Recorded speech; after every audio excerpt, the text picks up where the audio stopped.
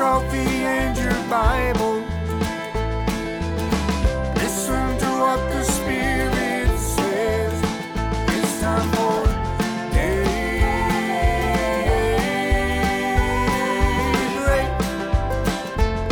Daybreak. Good morning. Today is Wednesday, September the 7th, the year of our Lord 2022, and this is Daybreak Live with the Nesbits.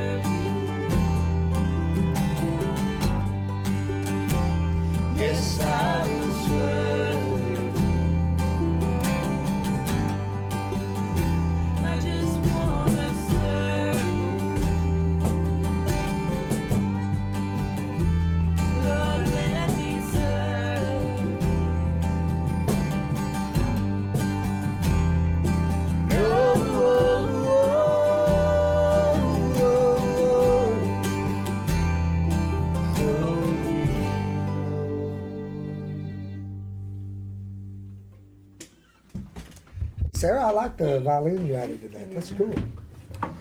That's one of our earlier songs, guys. It's called Jacob's Song. Taking that story from Jacob and our life. Hold, darling. Our life's a whole lot like that. Jacob's running. What am I going to do? Whew, good morning. You ever had those nights where you go to sleep, but then you just don't seem like you don't get enough, get the right sleep or something? That's how I am this morning, brothers and sisters. I'm kind of groggy this morning. I'm like trying to wake up. I got my coffee.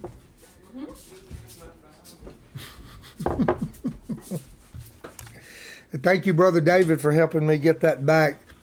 Get the original back. Praise the Lord. Daybreak is a ministry of Church Without Walls. That is our website. Would love for you to check us out. Keep up with us. Remember that Daybreak is now also a podcast, and I was looking yesterday, and it has grown more. So I'm very excited about that. I thank God for the podcast. You know, for me, podcast is a lot easier, guys, because if you got your podcast on and you don't have to have so much data signal on the road, you can pick it up about anywhere. So anyway, I wanted to remind everybody starting tomorrow night. I don't know if any of you guys watching are from around there. Has Tammy Crick been on here with us lately? No. But anyway, at Windrow Community Church in Rockville, Tennessee, we'll be starting tomorrow night a revival. And yeah, we'll be having services all weekend, different places, but we'll be in revival at Windrow, and that'll start each night at 6:30. We'll be leading worship as a family, and then I'll be bringing a word, trying to bring a word and preach the word of God. So I desire your prayers. I really need your prayers. Really need your prayers. Thank you for your prayers. Anyway, let's jump into Revelation 6. Revelation 6, I actually got sidetracked yesterday, so sorry about that, kind of. But, you know, I just want to follow. All you can really do is what you feel in your heart to do. But let's get back to Revelation chapter 6, and let's talk about the four horsemen of the apocalypse, and let's do it, you know, verse by verse. So when it opened one of the six seals, I heard one of the four living creatures saying with a loud voice, like thunder, come and see, right? And I looked, and behold, a white horse. Now, it seems to suggest to me, we talked about this yesterday, but it seems to suggest to me, the white horse seems to suggest political conquest and a false savior, right? A counterfeit savior. So the true savior comes on a white horse as well. And I wanted to say this today. I probably didn't say this yesterday. When I said this is the Antichrist, it might be more accurate to say it this way. It seems that these four horsemen of the apocalypse are spirits that are unleashed and that go about that. It's like it's the imagery of it goes forth into the earth, right? And so that might be, you know, instead of saying it's actually a rider, you know, on a horse, but it's the spirit that goes forth, you know, the spirit of conquest that goes forth. Now, the strange thing is, tomorrow we'll probably talk about this more, but we'll look at Matthew chapter 24 again, because it's very similar, what we are going to read today, very similar to the things Jesus said in Matthew 24. But he goes forth conquering and to conquer. And so it suggests, you know, political conquest. He's given a bow, but it doesn't mention an arrow. And so that would seem to suggest that he's coming to power with the threat of war, you know, at least in the beginnings, like with the threat of war. You know, many, kind of like what China is doing with, say, Taiwan, or, you know, there's a show of force that happens. Nations will like show force. They'll do flyovers. They'll bring all their carriers out in the sea, and it's like they'll show force and try to go on conquest politically with the threat of war, but maybe not actually making war, at least in the beginning, it seems to be. Here's another interesting thing in verse 2. He had a bow and a crown was given to him. Now, I looked this up in the Greek. This word crown is not a diadema. It's not a diadem like you would think of a crown, like a king's crown. But it's the Greek word, I did not jot it down, but it's like Stephanos or something like that. But what it relates to is like a wreath crown, more like what is given, at a race. In the Olympics. Yeah. That's what it relates to. It doesn't relate to a diadem. So don't picture a diadem. That's not the right picture. Yeah, It's not hard. a gold crown with diamond kind of thing. No, and that's what can confuse us in the English language, because we don't read Greek, right? So we just read it. It's like, okay, there's something on his head. Well, what was on his head? Well, we know what we said yesterday, he comes to power because the Lord allows him to come to power. And let me say this about the 4 horsemen as well. This is very important. Now, we can't get into this in detail till we get to like chapter 17, but you probably know, because you've read Revelation enough to know that there is a Babylon. And Babylon is a whore, a harlot, a prostitute. And Babylon rides on the back of the beast that comes to power.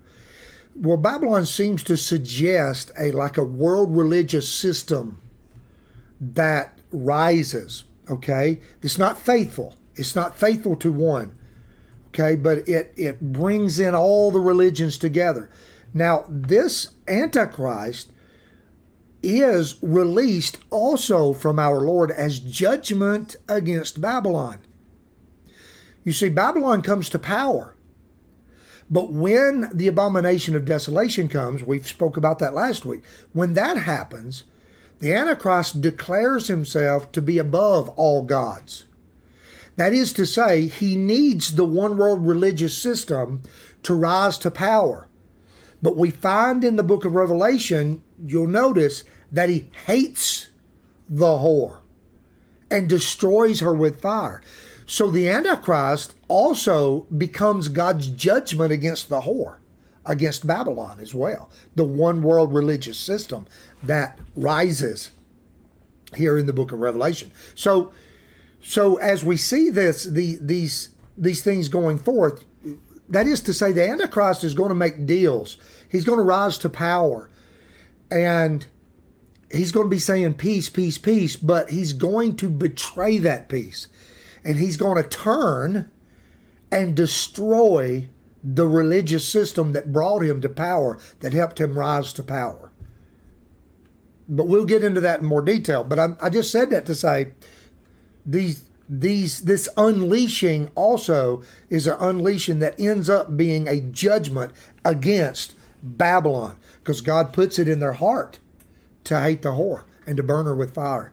It's an amazing prophecy, okay? But, so he's got a crown was given to him, and he went out conquering and to conquer. So we see this political conquest. And remember this, here's another reason why it seems to me that this would be future, because there's always been war. I was just studying yesterday. Lisa and I were together. She went with me to Vanderbilt to see Brother Bill, who's doing great. And I think he's going to rehab today, by the way. Man, what an amazing thing. But I was just reading about how that the 21st century, or the 20th century, what we just came out of was the bloodiest, most evil. It was more filled with death than any other century. And we forget these things.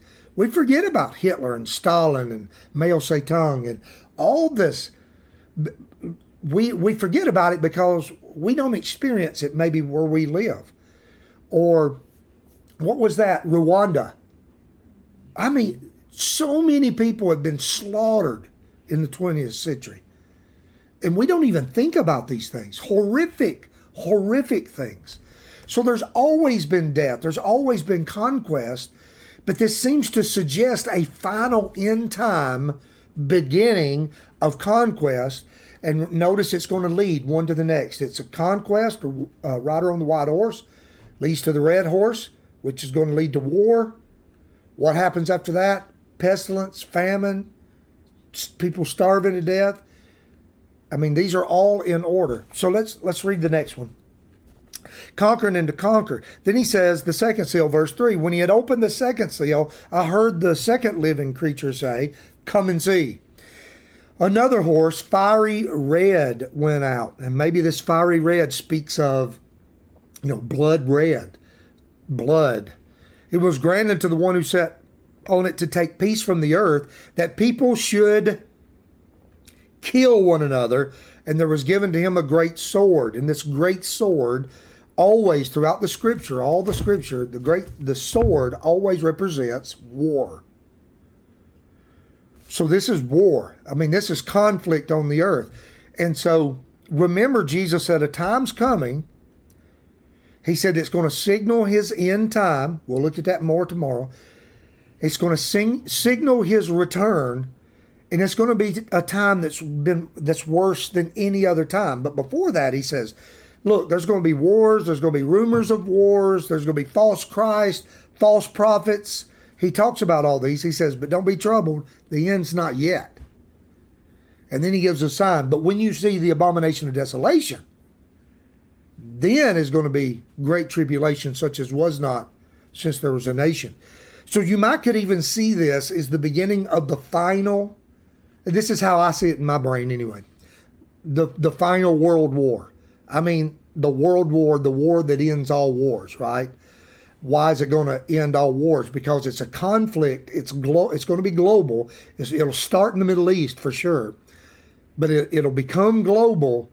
But it'll end with the return of Yeshua, Jesus, back to Jerusalem to sit on his throne. And that's why I'm saying it's going to be the war that ends all wars. So he took peace from the earth. We think it's bad now. Peace from the earth. Then it says in verse 5, and when he had opened the third seal, I heard the third living creature say, come and see. So I looked, and behold, a black horse, right? And he that sat on him had a pair of scales in his hand. Now, we don't see this now. I mean, we don't.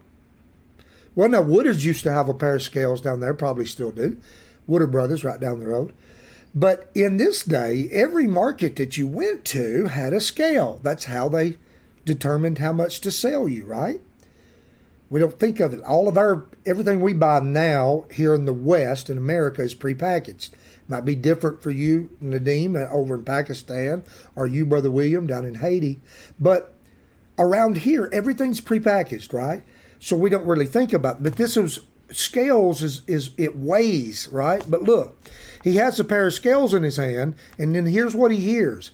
John hears, and I heard a voice in the midst of the four living creatures say, a quart of wheat for a denarius, and 3 quarts of barley for a denarius. This is the New King James Version. King James Version say a penny. But what is a denarius?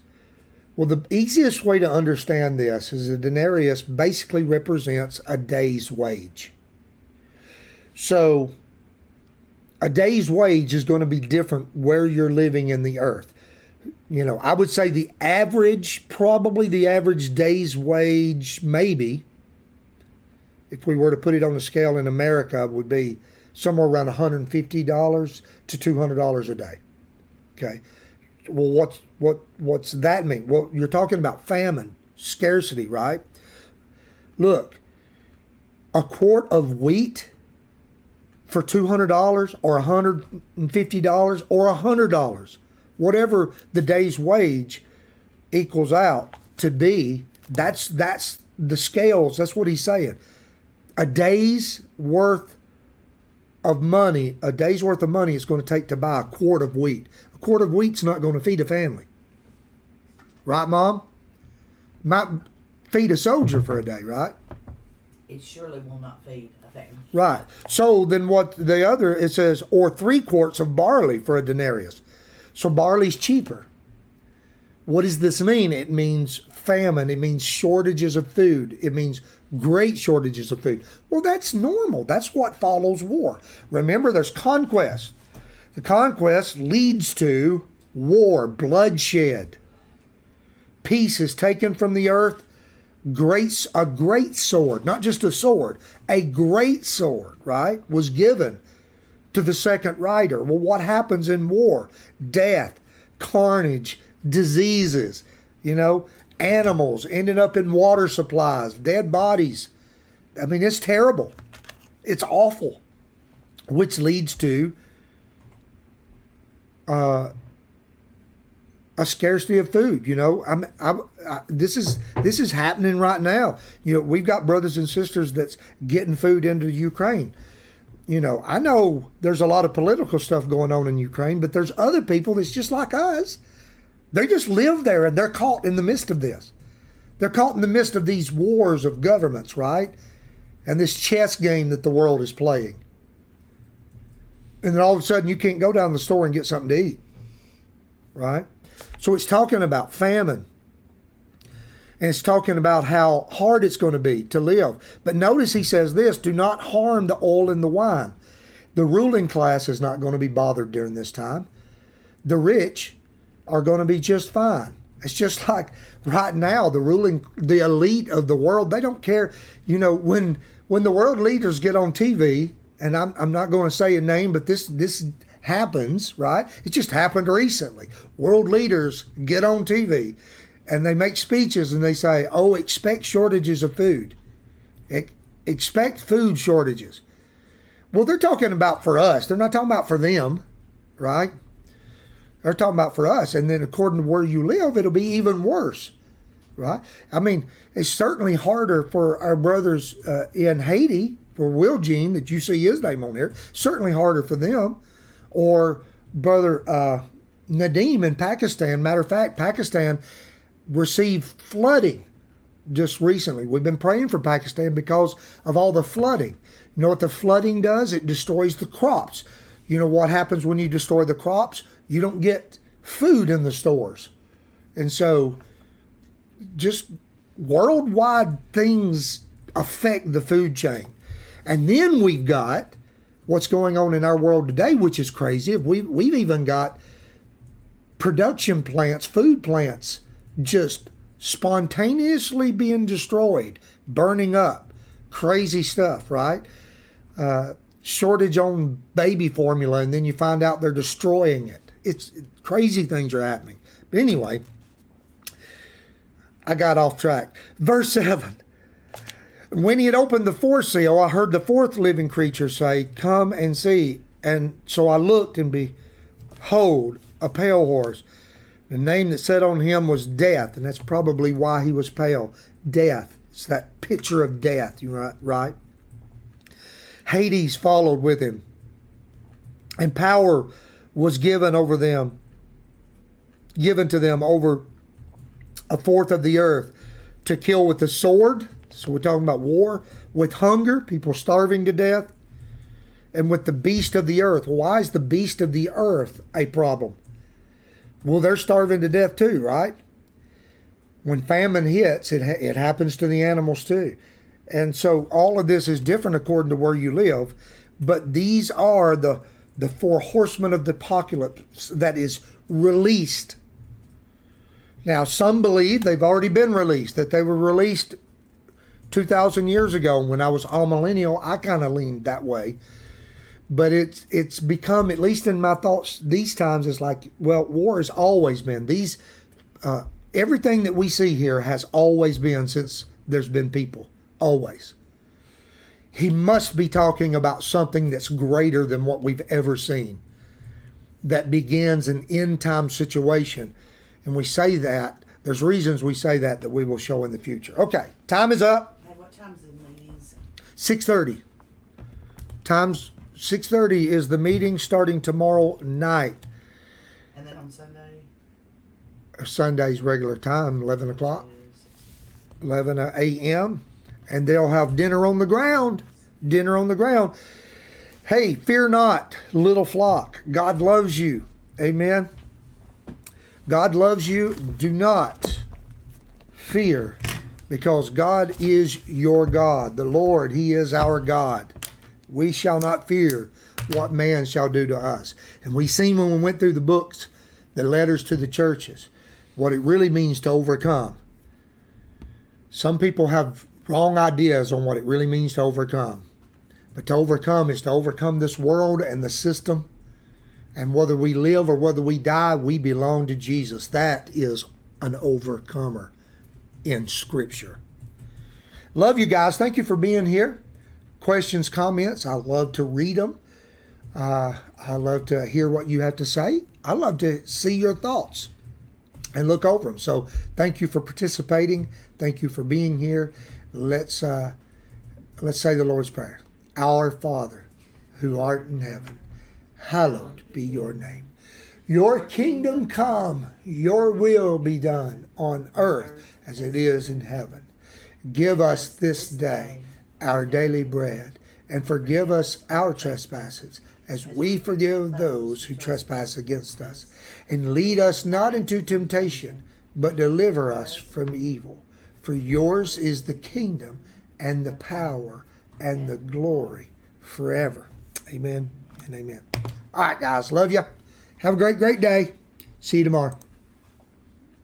And if there's something I'm not covering that you want me to cover, or you got a question about it, please let me know. Bye.